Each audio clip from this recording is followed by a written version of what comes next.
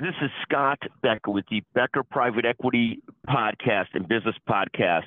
Today's discussion, 7 lessons to be learned from Elon Musk.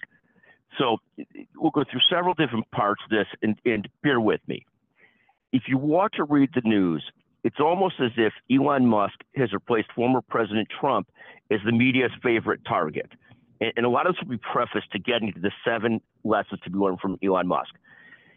This concept that he's replaced Trump as the biggest target is not an endorsement of Musk or Trump. In fact, if I had my choice for president, I would take Elon Musk over President Trump. In my own view, just to be clear, my view is neither Trump nor Biden should be running in 2024. That's a different subject. If you look at the press today, this AM is a perfect example. As I looked at my favorite news sources, literally 35% of the stories are about Musk and have a negative slant to them. And I do have that radar for that. We'll talk about a different radar in a second. I see stories on his cyber truck is overpriced. Advertisers should quit X Twitter.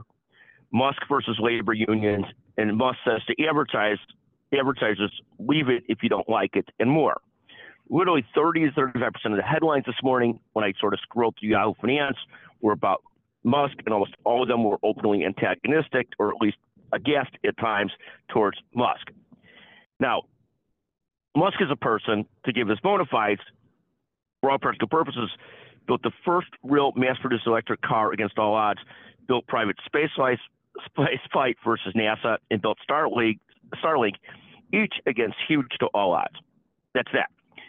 Now, in terms of a different set of bona fides on the anti-Semitic side, just to give people the preface to this so people don't think that somehow or another I'm anti-Semitic or view it as I'm anti-Jewish or something like that. So let me give you my bona fides very quickly. I'm a strong supporter of Israel and Jewish causes. I don't particularly or really at all find Musk to trigger my own anti-Semitic radar. He really just doesn't.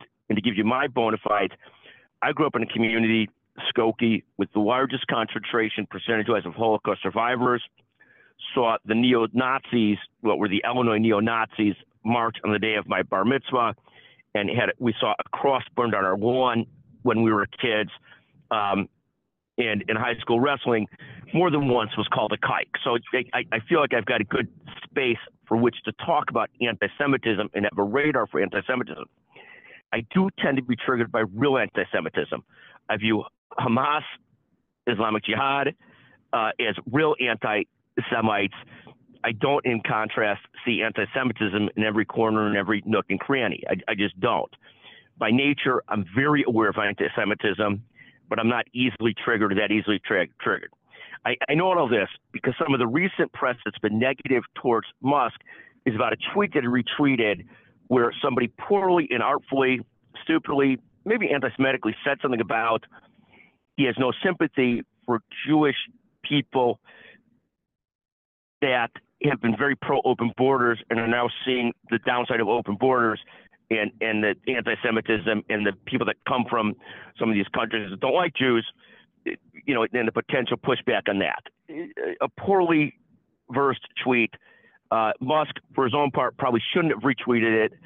I get that. It was poorly conceived, insensitive, anti-Semitic, and Musk probably shouldn't have retweeted it. Now, got it. I agree it was in bad taste. I got it.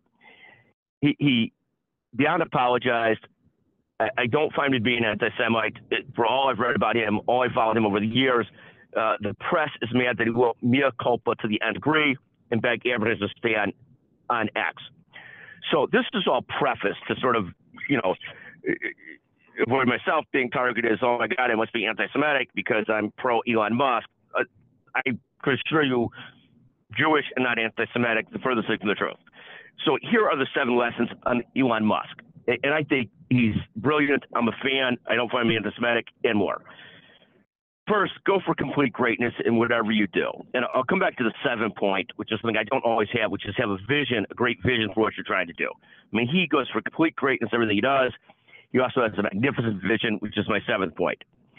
Second point that I'll come back to is success at the level he's had, and for many of us, takes crazy drive and perseverance. The third point, which comes sort of out of this latest controversy, is it's okay to not be liked by everyone.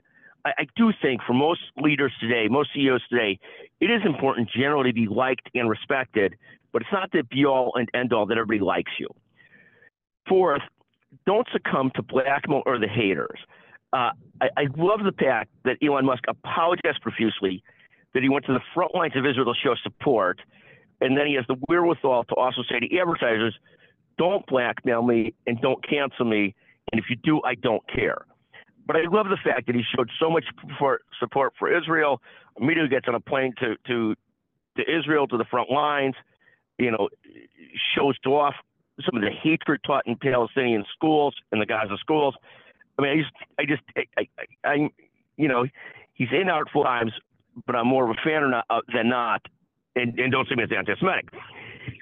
He said to the advertisers that are aghast, and giving into cancel culture, go after yourself, leave if you want to leave.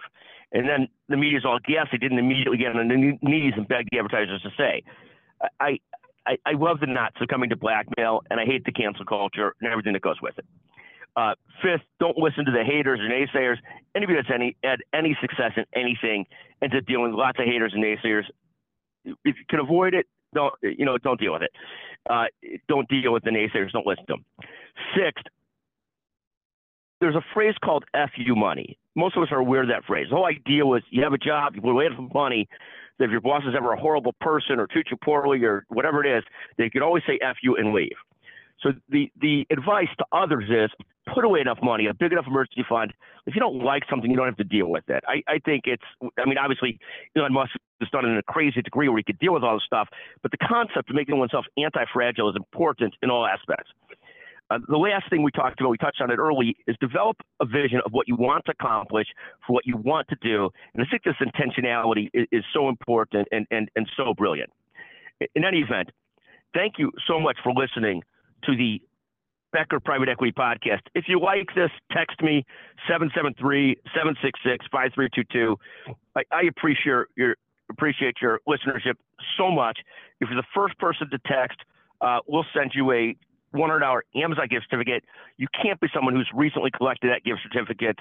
Thank you so much for joining us. Thank you.